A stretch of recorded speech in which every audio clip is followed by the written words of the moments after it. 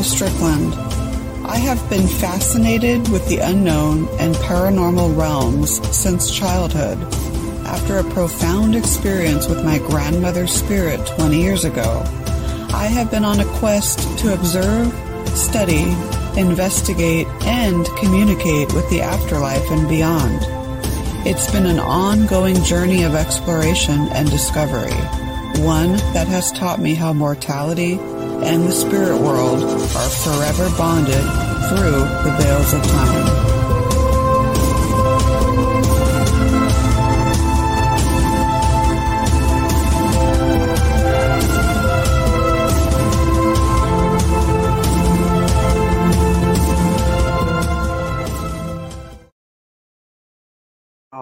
Because this intro is new. So, sorry about that. But welcome to another episode of the Afterlife Chronicles here on the WLTKDB network. Of course, I'm your host, Nicole Strickland. Glad to be back. I've been off for a couple of weeks, so here we are. And I thought tonight I would do a little bit. It's a part 2. I actually named this, I think, Ghost Story. So I renamed it Case Files from the San Diego Paranormal Research Society. So we're going to talk a little bit about 4 locations tonight. Hopefully we'll get to all 4 of them. I always over plan and think I'm not going to have enough time. And then we try to make it. So anyways, hope you're doing well on this Thursday night, the second episode in January. I can't believe tomorrow's already January 28th, the anniversary, of course, of the Challenger disaster that happened in 1986, sadly. But I thought before going into tonight's episode, I thought that I would do a little bit, of course, housekeeping, and then I do want to talk briefly about the Queen Mary because we had some positive news come out today. So actually, you know what? Let's start with the Queen Mary first. So a lot of people have been asking me, and again, I don't work for the ship at all. I'm a vendor because I have books sold on board, and of course, I'm a historian, and I've done a lot of research and that and so forth, but I don't work for the ship. But a lot of people have been asking me since COVID and since she closed, when is she going to reopen? If she's going to reopen. And I've always reassured people because the Queen Mary has gone through many obstacles in the past. She's always prevailed. She'll prevail again. She's going to have give us many more lifetimes of greatness. Okay, so an article did come out today, Los Angeles Times.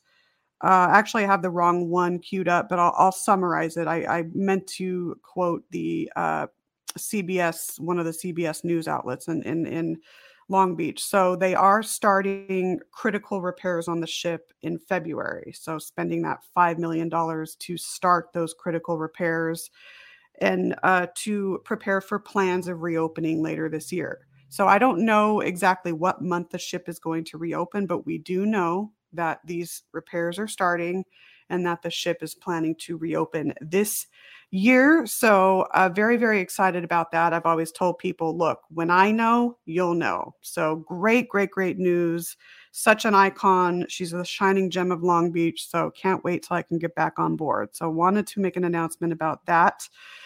Second of all, I have a brand new website designed by Todd Bates, of course, station owner, right? And radio guru, you know Todd Bates, come on. So he designed the new website. It's a WordPress site. So get on over there at authornicolestrickland.com and take a look at it. I love it. It's fantastic. A lot of people are loving it. So amazing, amazing work, Todd. Thank you so much. And then, of course, after Kaylee's passing, I've been working on a very short ebook. It's about 11,000 words. So I typically an ebook minimum, I guess, word count is around 10,000. So I just made the cut there. So it's about 11,000 words. It's going to be an ebook, of course. I'm going to offer it on my website for those who want to read it and or download it completely free.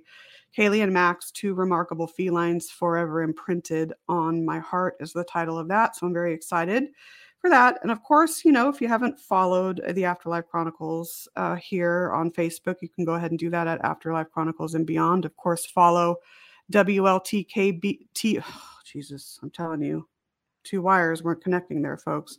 WLTKDB.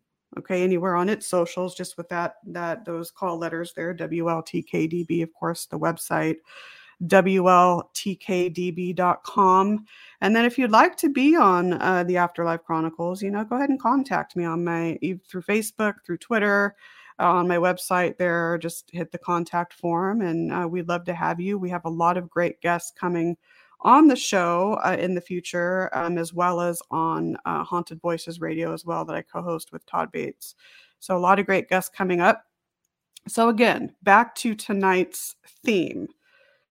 Part 2 of the case files from the San Diego Paranormal Research Society. Now, what's funny is that you'd think that I would spend some time, right, inputting the MP3 files, because I have some EVP and I think a couple ITC clips to play. You think that I would spend some time and send them off to Todd so we can get them into StreamYard and get ready to play. But you know what? I didn't today, so I'm going to do the old-fashioned, put the phone to the mic and just pray that it works okay. It's worked in the past, so we'll see. So I do apologize if they can't be heard too well, but I will try my best.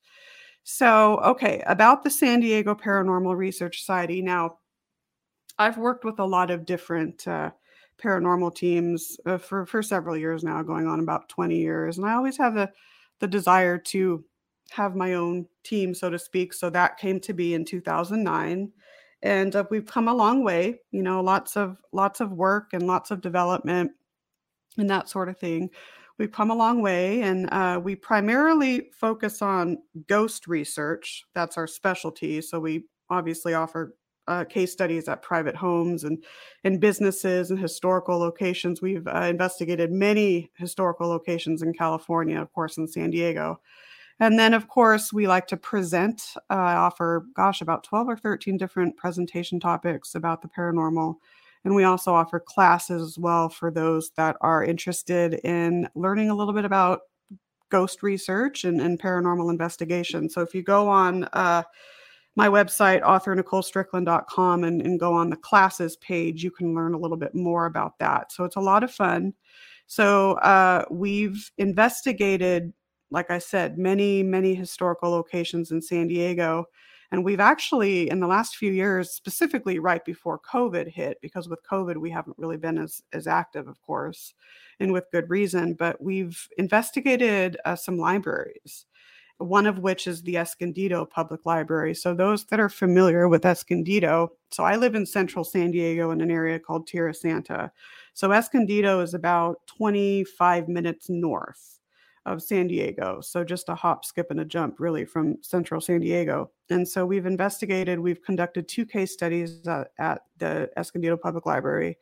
And then my co-director and good friend, Ali Schreiber, and I have also presented at the library as well. Our first presentation was Haunted Escondido, where we talked a lot about the history of Escondido and some of its most haunted, most paranormally active sites, which was a lot of fun. It was a sold-out event, so it was really great.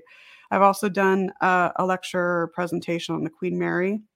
And then Allie and I talked about the results of both of our investigations, kind of like a public debrief, just talking about our experiences at the library during those case studies. And then we featured some evidence, some of which I'll share with you tonight.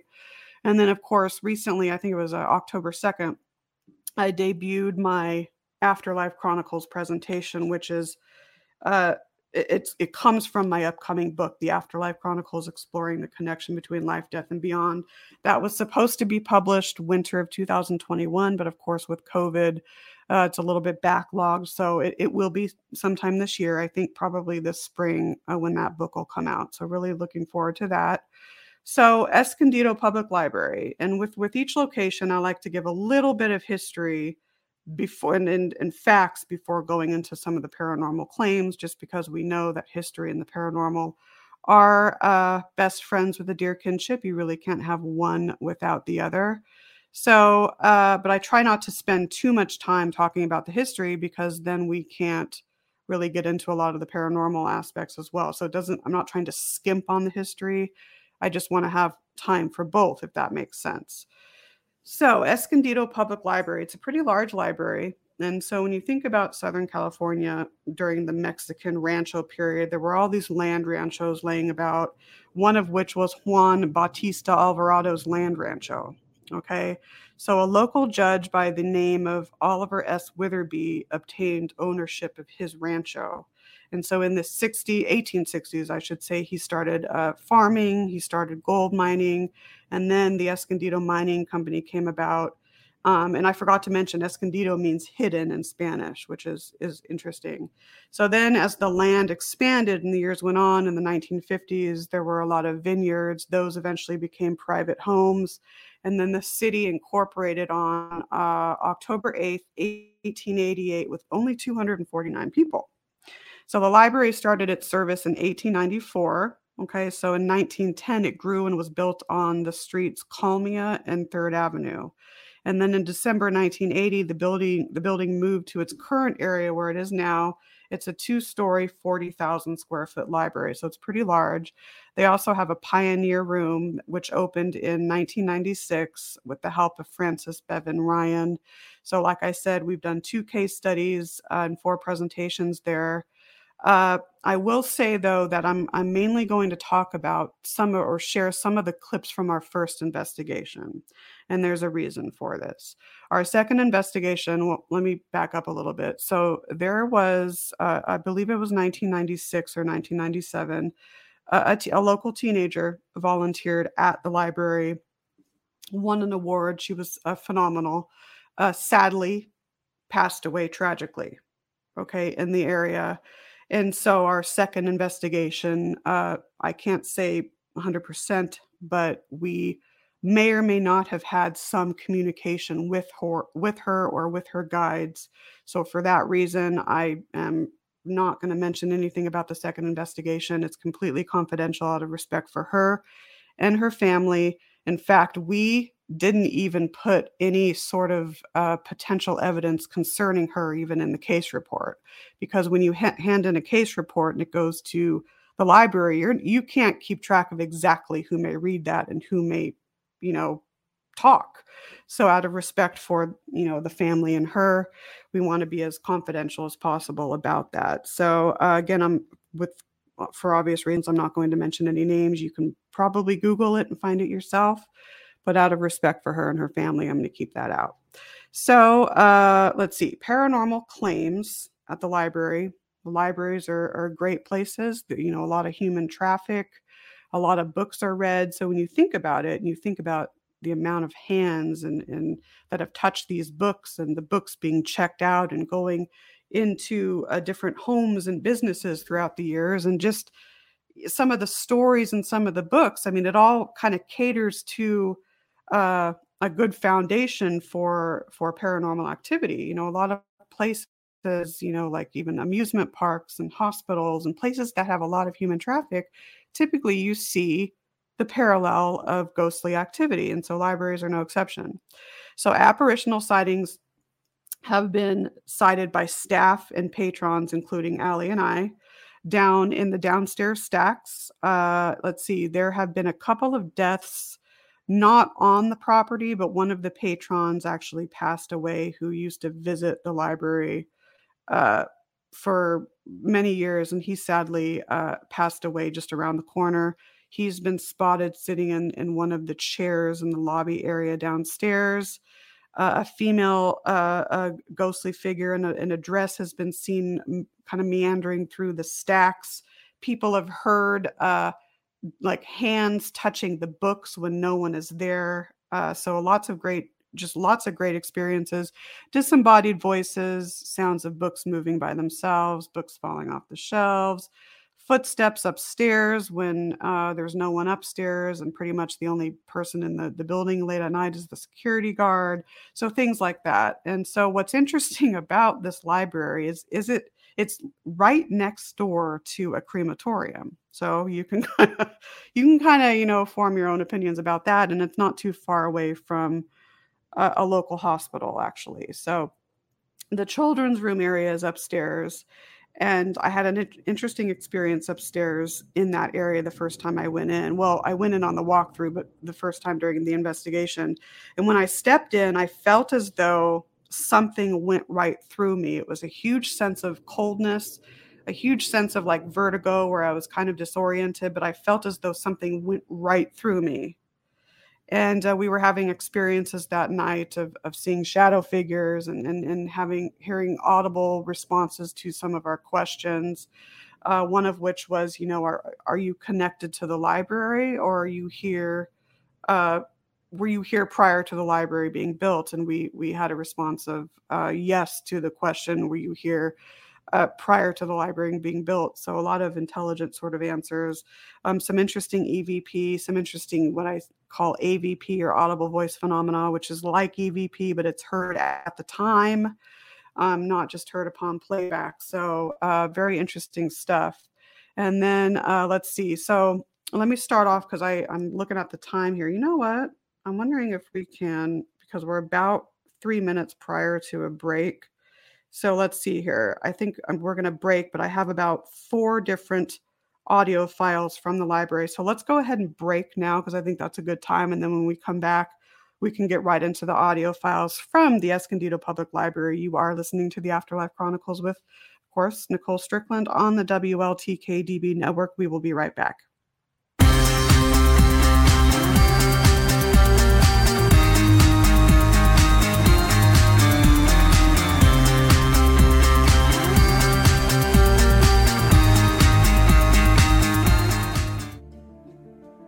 Looking to launch your new masterpiece? Then try something new with Moonbow Publishing and Production. At Moonbow, we have a strong desire to serve authors in a powerful and meaningful way. After all, you poured your heart and soul into your writing, and we fully understand and respect that. Remember this: you will own the copyright to your work. You will have the final say on your work before being published. Even after all of that, we've saved the best for last. We won't take a percentage sold. Nope, not a penny. Excited about MoonbowPublications.com yet? We thought so. Take advantage of our company's services like book editing, formatting, and covers, publishing, and photography.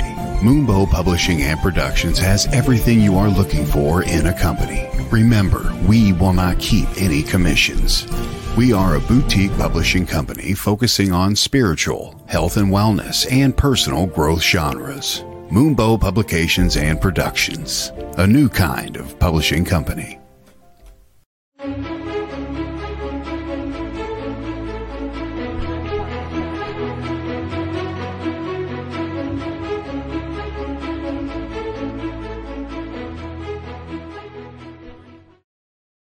Okay, 19 minutes past the hour. Of course, you're tuning back into the Afterlife Chronicles here on the WLTKDB network, WLTKDB.com. I'm your host, Nicole Strickland. Tonight is the second episode in the series, Case Files from the San Diego Paranormal Research Society. So did a little bit of an introduction at the beginning. Of course, if you missed the first part, it's going to be archived. That's great. Anywhere that episodes can be found on audio listening platforms, of course, on Afterlife, our Podbean page, afterlifechronicles.podbean.com. So welcome back. And so I want to get now into the some of the audio files from the library here. So the first one I'm going to start out with actually occurred, and this was a disembodied vocalization, or an AVP, audible voice phenomenon, which was heard at the time and also captured on a recording device. So Allie, kind of as employing, I guess, similar to like a Singapore theory, where you're trying to use trigger objects of that time period to kind of help activity to manifest, that sort of thing. That's what we were doing. And so Allie was reading an excerpt from a children's book, and she talks about what she reads is talking about the teeny tiny teacher blew her whistle. And what happened is that we heard a disembodied someone almost trying to whistle. It came out as like a breathy exhale. Now, I had moved my chair, but you can tell that this was a noise that came from someone's mouth, and it was not her and not me at all. And so the only 3 people that were in the building at the time were Allie and I upstairs, and the librarian downstairs. And you can tell that this was very localized to the microphone. So I'll go ahead and play it. Hopefully it can be heard. The teeny tiny teacher blew her whistle. Was that you? That was me moving my chair. Did you go? No. Somebody did.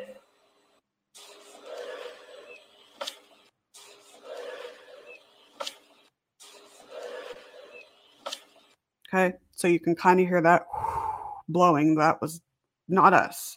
And then you hear kind of a sound of her flipping the pages there. So that was interesting. More of a, what I would say, an intelligent sort of response. The second one occurred downstairs when we were doing the walkthrough, just Allie and I with two of the librarians, and we were stating our names, and someone says something after.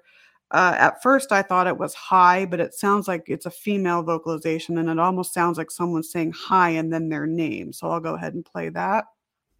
Okay, so everybody just state your name for the recorder. My name is Katie Guperi, Monica Barrett, Nicole. and Allie. Okay. Okay. Okay. Okay. So what you hear there is a female vocalization, almost sounding like hi and then a name. It almost sounds like it could possibly be hi Karen, hi something with a K. If you hear something different, let me know. I know my mom just chimed in and said loud and clear. Wow. So if she can hear, because she's watching on her phone, so if she can hear the audio, that's great. That's a good sign that you guys can hear it as well. So another lobby, this was a male disembodied voice. Again, not an EVP and AVP, because we heard it. I heard it at the time. Now, there was a security guard that worked there by the name of Chris. So you hear the librarian talking about Chris in this clip. And then there's a male vocalization that comes through and says someone's name. So I'll go ahead and play it, and then we can talk more about it. Line behind Chris, and she thought he was helping her last minute, and she told Chris to go look, and they both went out, and there was nobody. Did you see your hair was on it? Like there? Yeah. But let's just review that footage, and let's just for clarification. Yeah. There's no question. I just heard a man. Hello. Hello? Sorry to interrupt. Came from down there, and it sounded like, hey, kind of like that. Can you come out and talk to us? Line behind Chris, and she thought he was helping her last minute, and she told Chris to go look, and they both went out, and there was nobody. Last minute, and she told Chris to go look, and they both. Last minute, and she told Chris to go look, and they both. Last minute, and she told Chris to go look, and they both. So after she says last minute, you hear what sounds like a male vocalization coming through that we all agree that it's saying Chris. That's the name of the security guard. So this shows an intelligent sort of interaction. I'll play it one more time, not the whole clip, but just not the whole clip, but just the part where you can hear the anomaly being said. Line behind Chris, and she thought he was helping her last minute, and she told Chris to go look, and they both went out. So that's interesting. So we got that again down at the beginning of the investigation. Now, the second one, or it's not the second one, hello, it's the fourth one. This is actually an ITC instrumental transcommunication clip. So we were using just an old, Allie's old Radio Shack hack device. So I wasn't using my PSB7 or PSB11 device. We were using Allie's Radio Shack hack device, which is captured some amazing ITC results. Very picky with ITC because it's very subjective. You have to be very meticulous at reviewing it, and some things that we look for just in EVP as well as clarity. Is there historical relevance? Is there any sort of like intelligence or any sort of like in the result in the responses that are being said, does it correlate to what we're talking about, things like that. So that's what we look for. So we were talking about the question we were asking, are something about inside or outside of the building, and then we say thank you, and someone responds with 2 words, and I'll go ahead and play that right now because it's fairly obvious. Can you tell us, was the sound from inside the building or outside the building? I thought I heard in. I thought I heard him too. Thank you. You're welcome. Okay, so you hear Allie, so you hear me say thank you, and then there's a male vocalization that comes through and says you're welcome, and then I say you're welcome as a way to demonstrate that I heard that being said. Okay. Thank you. Thank you. Thank you.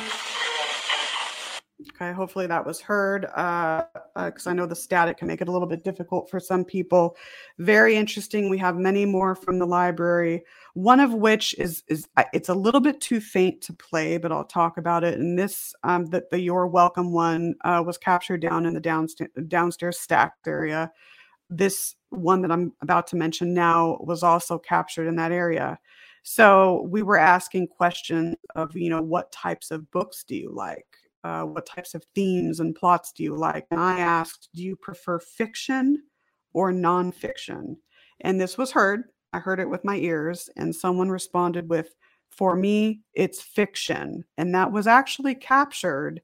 It's kind of, it's not enunciated that well, but you can make out the 4 words that were being said. And then you hear me say, wow, I thought I heard someone say, for me, it's fiction. So phenomenal evidence there. Lots of great personal experiences. Now, some people prefer to get more, objective data, something that they can actually show, like an audio file or a photo that actually has something substantial. That's great, but I consider personal experiences, even though they're not something that you can readily, show as proof. No, there's no proof of the paranormal. You know what I mean? Something tangible for someone to hear or see. I consider these personal experiences just as important because they help to tell a story, right? They help to kind of give people an idea of what's going on, especially when you can have an experience that matches what others have had. So I really do emphasize putting these personal experiences, putting any intuitive experiences that are backed up by evidence, backed up by, personal encounters, put that in your case report. Be descriptive about that because that does help to tell a story of what's going on. Okay, so let's move. And again, here we are at a half hour. So I don't know if I'm going to get through all of them, but I'll try. Star of India, iconic historical location, part of the Maritime Museum of San Diego. Lots of vessels there. The other one that a lot of people are familiar with is the Berkeley ferry boat, which I think I included in the first episode of this series. So Star of India, one of the most haunted ships on the West Coast, and I would argue pretty much nationally. Fantastic vessel. So toward the end of the 19th century, thousands of people emigrated from the British Isles. So it's the oldest iron-hulled merchant ship and part of, like I said, the MMSD, the Maritime Museum of San Diego. It was constructed on the Isle of Man, launched on November 14th, 1863, as the Euterpe, Ueterpe. It was renamed the Star of India, and I'll get to that later. So during the Trans-Pacific Trade, 1871 to 1898, it circumnavigated the globe 21 times. And it's like I said, the largest iron-hulled merchant ship currently afloat. So it does still sail the harbor. Not every day. They do special events with it. So 2 stops in San Francisco during the circumnavigating the globe. It encountered many near-death disasters. People died on board, including one of her captains, William John Story, from tropical fever. The Alaska Packers Association took charge of it, and for Alaskan salmon cannery services from 1902 to 1923. It was involved in the lumber trade from 1898 to 1900, and then it officially became an American ship in 1900. So it was renamed the Star of India when the Packers picked up 4 vessels from Corey's Irish Stars. And so those names were the Star of Bengal, the Star of Italy, the Star of France, and the Star of Russia. They named the Euterpe the Star of India for its work in the Indian trade. Okay, so that's how she got that second name. So James Woodcock Roth, I believe is his name, bought the Star of India and handed her over to the Zoological Society of San Diego in 1926. And then from there, it went on to the MMSD, Maritime Museum of San Diego. It was relaunched into San Diego Bay on July 4th, 1976. So phenomenal vessel, lots of history. The paranormal claims here abound, one of which is, and I do have an EVP to share that may very well be the first person I'm going to discuss here. So he was a stowaway, a very young stowaway by the name of John Campbell in 1884. He was found on the vessel, was discovered and put to work. Tragically, he was working on the masts one day, fell, broke 2 of his legs, and died 3 days later after suffering a lot of pain. Okay. So the EVP that I'll play it now just to kind of keep it in sequence. Very well could be him, and you'll see why when I play it. Now, I will admit that I should have edited this clip a little bit better because it's very choppy, but you can definitely hear what's being said. So this was actually captured during setup. So it was about 5 of us, and we were in the on deck in the captain's quarters, and we were setting up our equipment for the night. So we had recorders running, and so you can kind of hear us in the background talking, but there is an EVP of what sounds like a younger male vocalization that says 2 words, and I'll go ahead and play it now. It's pretty obvious. Here we go. Help me. Help me. Help me. Help me. Help me. Help me. Help me. Help me. Help me. Help me. So what you're hearing there, and again, I should have edited a little bit better. It's very quick, and I should have had more time before it, more time after it. But that's fine. This was captured like 12 years ago. I've had more experience now. So you hear what sounds like, help me, help me. That would make sense for John Campbell. Is it him? I don't know. Very well could be. It could be a disembodied, or excuse me, a residual type of capture, or it could be an intelligent. It's hard to say. Another horrible, tragic story, and I've been in this area, and it's very hard as an empath to be in this area, is the anchor chain locker. So a Chinese crewman was inside one day. There was a crewman above him who wanted to raise the anchor, which would cause the chain to fill up in that room. So this crewman above started the machinery to raise the anchor. So the Chinese crewman was inside yelling for him to stop, but could not be heard, of course, from the noise. He was crushed, tragically, as the chain filled the storage locker. And to this day, people have heard disembodied screams. I was on an investigation one night when we thought we heard what sounded like a man literally screaming at the top of his lungs from this general area. I've been inside, and what's interesting is I've felt like a crushing sensation in my chest when I've been inside. Is that me expecting it just from knowing the history, or was I actually sensing what he may have felt physically? It's hard to know. So, as with other locations, phantom conversations, disembodied footsteps, you can be on below decks and hear, footsteps above, phantom aromas in the galley, kitchen appliances move by themselves. I know that we were in the galley one night and a pot fell off the rack by itself. Now, of course, the ship ebbs and flows with the tide. Could that have caused it? I don't know. Possible, but just a lot of weird things happen. The tween deck and the orlop hold, shadow figures, female presence has been spotted. Sounds of moving or giggling children have been heard. We were actually down, I believe it was the orlop hold, so the very bottom. And one night we were on, I want to say we were on the forward side. And then, and actually we were on the aft side. And then on the forward side, we heard something like slide by itself across the floor. So of course we tried to replicate that sound. After moving different items, we were able to somewhat replicate it by moving a certain chair. And we slid that particular chair across the room, and it was literally the most identical sound. This is a heavy chair. Someone could argue like, well, the ship's ebbing and flowing a little bit with the tide. That can cause the chair to move. No, this was a very, very, very heavy chair. It would take a lot of movement for something to move a chair of that weight. So great ship. If you have not been, I urge you to go just to visit the Maritime Museum in general, just because it's so historical and it has one of the most or the best maritime libraries, not on the Star of India. I'm actually now talking about the Berkeley. Actually, on the Berkeley, one of the best maritime libraries in the world are actually on the Berkeley, but so many different vessels, lots of history. So if you're coming out to San Diego and you want to do some paranormal investigating, I would definitely put Star of India on your list. Okay. So let's move into the cosmopolitan. Now we're moving a little bit north and we're going to Old Town San Diego. So Old Town San Diego, I mean, there's so many places there. That's where the iconic Whaley House is, El Campo Santo Cemetery, all kinds of historical buildings there. Pretty much the entire Old Town can be haunted, I would say. I mean, hello. I mean, there's so much history there. We've actually done investigations at the Sarah Museum, which is at Presidio Hill, just above Old Town.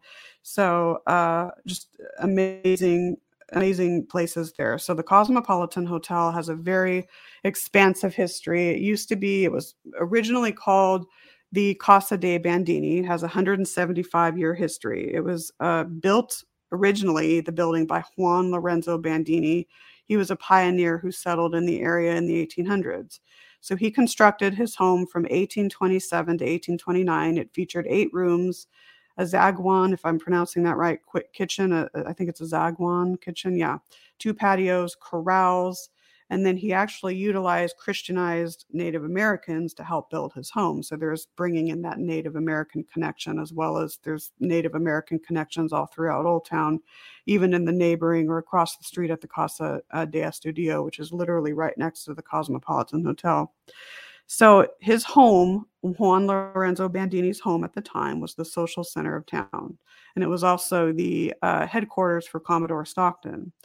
He had 3 daughters, Josefa, Arcadia, and Isadora, who were known as the prettiest women in all of California. Now, many of you know that we've had a 10-plus year tenure at the Rancho Buena Vista Adobe. Isadora Bandini de Couts and her husband, Cave Johnson Couts, owned the Rancho Buena Vista Adobe, never lived there. They lived at the Rancho Guajome, but there's that connection with Isadora at the Adobe as well. And so her father was Juan Lorenzo Bandini. So Mr. Bandini sold his estate in 1859 to Albert Seeley. Mr. Seeley was an American stagecoach operator. He bought the home for $2,000, I believe, on May 1st, 1869. He built a hotel, I think a stagecoach shop. And then from that, the actual Cosmopolitan Hotel debuted in 1869. He added a second story, and it became an L-shaped, excuse me, it sounded like I was going to say something very bad there. I apologize. An L-shaped Greek Revival look to it, and it had a billiards room, it had a sitting room, a saloon, a post office, and a barber shop, you name it. So then in 1888, Mr. Seeley sold the property. In 1974, the California State Parks reconstructed it to make way for the Seeley Stable Museum, which is right next door, that you can visit today. In 1900, the edifice actually functioned as a canning facility for olives, and it was converted by Ackerman and Tuffley, and they ran the plant until 1919. And then in 1928, the aforementioned Cave Johnson Couts, that was Mr. Bandini's grandson, obtained ownership of the property, and then I believe that was in 1930, and then it from there became a lavish tourist attraction. So 1950s, a couple of more owners here, and I'm just skimping over the history. I mean, a lot of this history comes from my book here, San Diego's Most Haunted Here. A really great book to write. I had a lot of fun researching the history of all these places. So 1950s, James H. and Nora Caldwell became owners of the building, and then in 1968, it was then sold to the state of California and Old Town and San Diego State Parks. Okay, so Old Town and San Diego State Parks.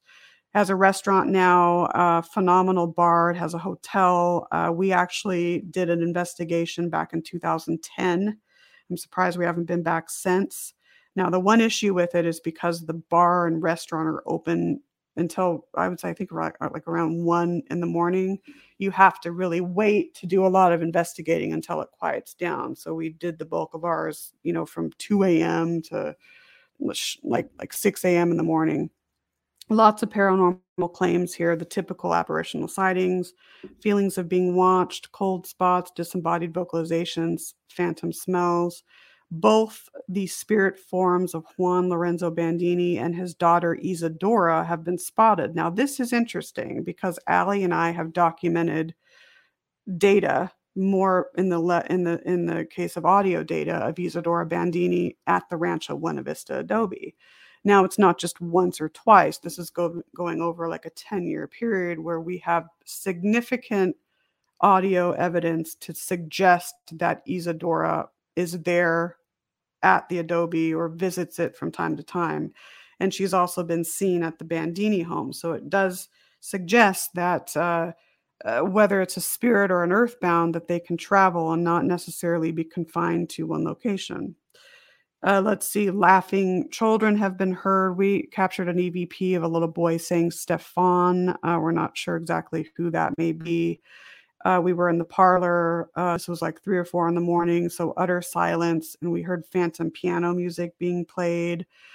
So very, very interesting things. We stayed in room 11, which is one of the larger rooms, and a lot of us were experiencing vertigo in there, just a lot. I mean, I tend to experience vertigo a lot on investigations. I don't have an inner ear problem. It's just the way that my body, I guess, processes, experiencing paranormal activity. We heard shuffling in the bathroom. And then the wine room downstairs is one of the hotspot areas of the entire building. It was the former Bandini kitchen. It's a very small little area, like I said, called the wine room. And we were doing ITC work in there, and we did get the name Isadora coming through. We got the name kitchen coming through. But interestingly, and we have couple more minutes before break, so I'll go ahead and play this. We captured Native American chanting on our ITC device. Now, we were on AM mode, so it's very likely that somehow the device stopped scanning on a radio station that had Native American chanting. That's probably what happened. You actually have to push a button in order to stop it scanning, but maybe it was a glitch and it stopped scanning. But the fact, now what I'm alluding to here is the synchronicity of all this. The fact that it stopped scanning on Native American chanting is unbelievable. I mean, you have the Native American symbolism, you have the Native American history being brought in. So for a device like that to stop scanning, like I said, most likely on an AM radio station on Native American chanting, you can't ignore that. That is not something you should ignore. You have to really look between the lines and really think about synchronicity here. And so what's interesting about it is it didn't just stop like in the middle of the chant or toward the end of the chant. It stopped at the beginning of the chant. Now, what's interesting is we researched it. We actually had a Native American, we had I think a shaman, this was many years ago, we had a shaman listen to it, but then we consulted a professor actually who knows a lot about the Native American history of Southern California. He recognized it as I think he said, I don't know if it's in our notes, I think Kumeyaay. It was some sort of really famous Kumeyaay chant. So let me go ahead and play it.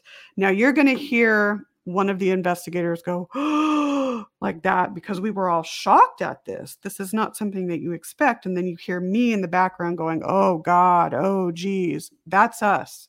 What you're focusing on now is the actual chanting. So I'm going to go ahead and play that now.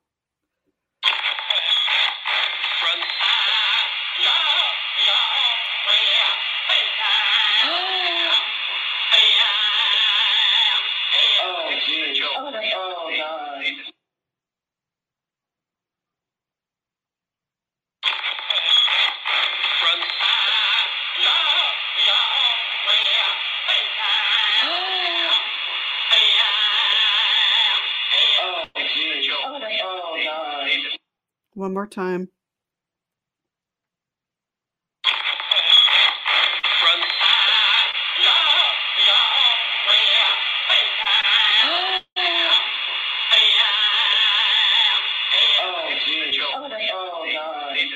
So you hear one of us going, oh, and then you hear me in the back going, oh, geez, oh, God. Because, I mean, to this day, I mean, I'll play this during presentations, and people's mouths will just be dropped open. It's incredible. So with that, let's take our second break. You're, of course, tuning into the Afterlife Chronicles. I'm your host, Nicole Strickland. We will be right back.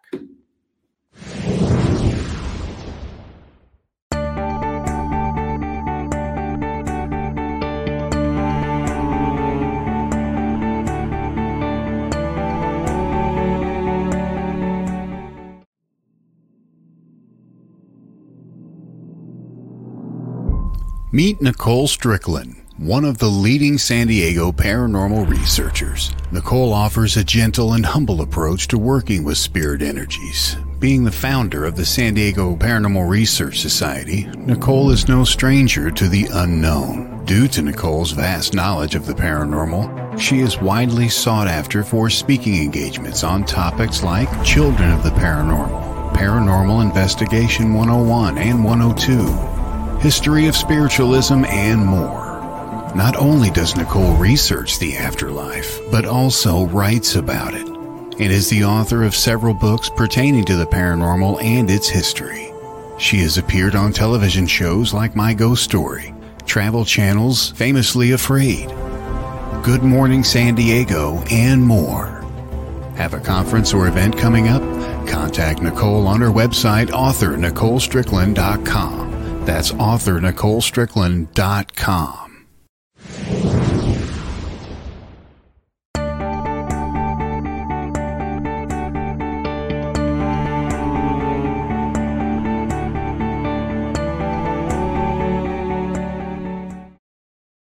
47 minutes past the hour here on WLTKDB.com. You're tuning into the Afterlife Chronicles. I'm Nicole Strickland. So we're continuing on. Now, we just covered the Cosmopolitan Hotel before the break and the Star of India. Now we're segueing up into Anaheim, where Disneyland is, folks. So Anaheim has a fantastic restaurant there called the White House Restaurant. And so it's a famous Italian restaurant. I myself am Italian, and I can tell you that the food is, what do? They go like that. So good, right? Excellent food. So, of course, it's also paranormally active, as a lot of restaurants are here. And so we did an investigation. Oh my goodness. I want to say it was 2000, without looking at our case notes here, 2011, I believe it was. An overnight investigation of the property. Of course, we had dinner first. We had to have dinner, right? Great stuff. So a little bit of the history. Anaheim was founded in 1857 by 50 German Americans who lived in San Francisco. So lots of grape and lots of winemaking. And then in the 20th century, it essentially was a rural community dominated by orange groves and farmers. And so in 1909, the Anaheim White House, a National Historical Landmark, was skillfully crafted by I hope I don't butcher it, but I think it's the Dosith Gervais, I think is his name. The home exchanged hands from the Waterman family to Dr. Truax and his wife, Louise. Now, he was an obstetrician who delivered around 3,500 babies, and they lived at the mansion for about 50 years. Then in 1981, Jim and Barbara Stovall purchased the home from them. And then almost immediately, new plans were underway to restore the home as the White House Restaurant. So, what's interesting about the chef here, and you can go, I believe it's whitehouserestaurant.com, but if you just type in White House Restaurant Anaheim, you'll find the website. In 1987, Chef Bruno Serrato, he was an Italian from San Bonifacio, I think is how you pronounce it, in Italy. Verona, actually. He took over the ownership of the Anaheim House Restaurant, which features, and I prefer Northern Italian cuisine as to Southern. I have both Northern and Italian in me, but I just prefer the Northern Italian cuisine. So he, when he opened it or became the chef, he featured a lot of Northern Italian steakhouse type of cuisine.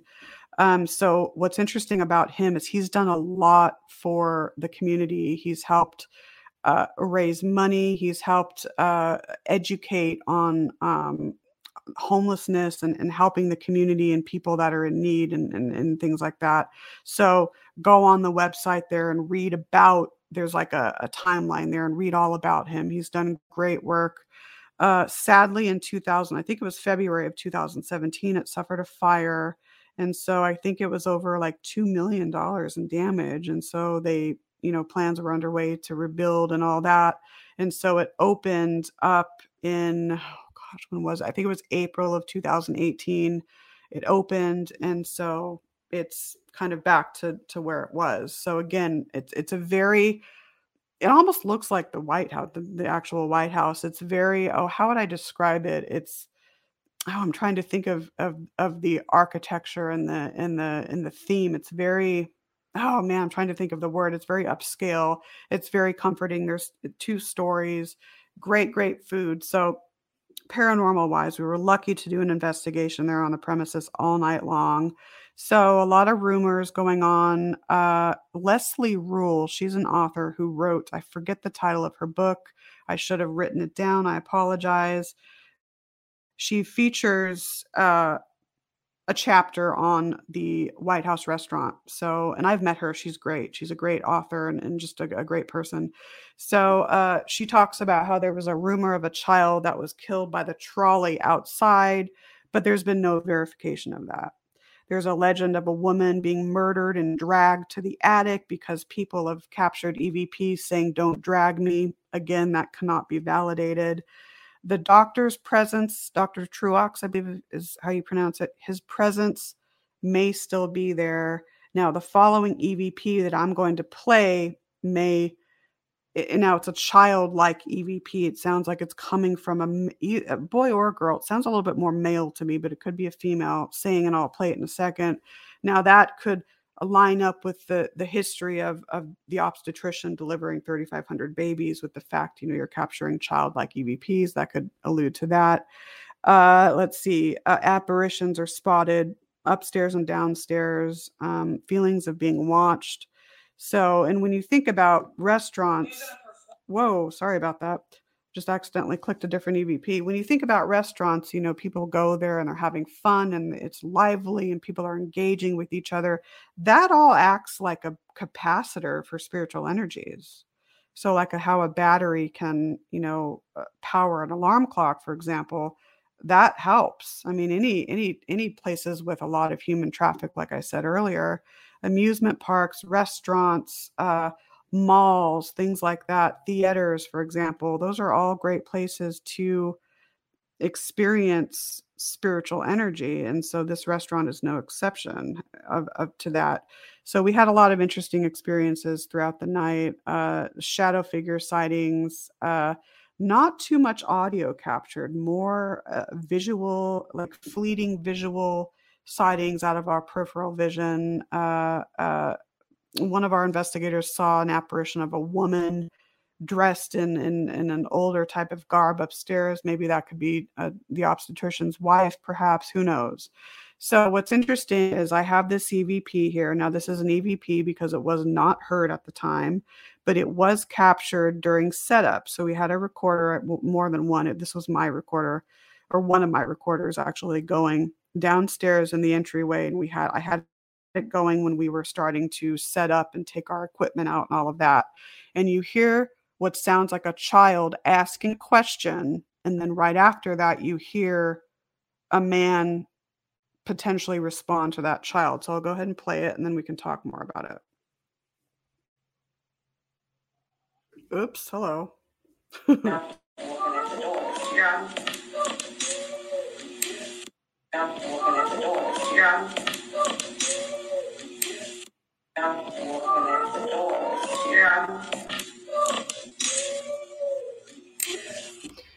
Okay, so what we hear in that is, "Mommy, I want to go play." And then someone else comes through and says, either you did or you can. So I'll go ahead and play it again.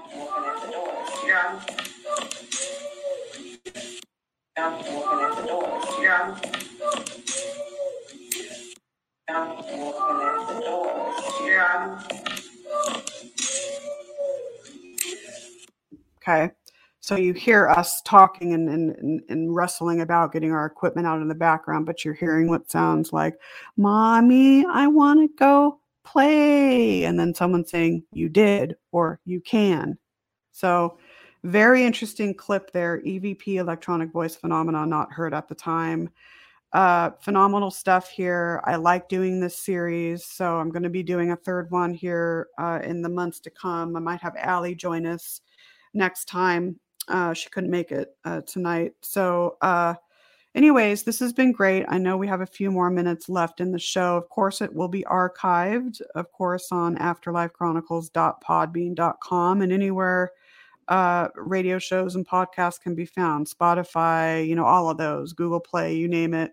So I hope everyone has a fantastic weekend. Next week, I'm going solo again, and I'm going to be doing the history of spiritualism. And then on the 10th, I have Mary Bethune and Linda Myers joining me. We're going to do a roundtable discussion on just paranormal research and investigation. We haven't really finalized the topics yet. And like I said earlier, the 17th, I'll be joining my friends Tanya and Joy Medea on their show Into the Outer Realms right before they come on my show. And we did that back in May. So it's kind of interesting. It's a flip. So really cool. So they're going to be joining me on the 17th. And then we have, like I said earlier at the beginning of the show, lots of great guests coming up in the end of February and March and onward, both on the Afterlife Chronicles and on Haunted Voices Radio, which airs, of course, Tuesday night, same time slot, 6 Pacific, 8 Central, 9 Eastern. So again, like I said, I always say that, like I said, I probably said it like 15 times tonight. Hello. Oh, well, it's just one of my phrases I like to say. What can I say? Anyways, all right. Have a great weekend, guys. I can't believe it's almost the end of January. We're going to be moving into February. But anyways, have a great weekend, and we will see you next week, next Thursday night here at 6 Pacific, 8 Central, 9 Eastern. Bye, guys.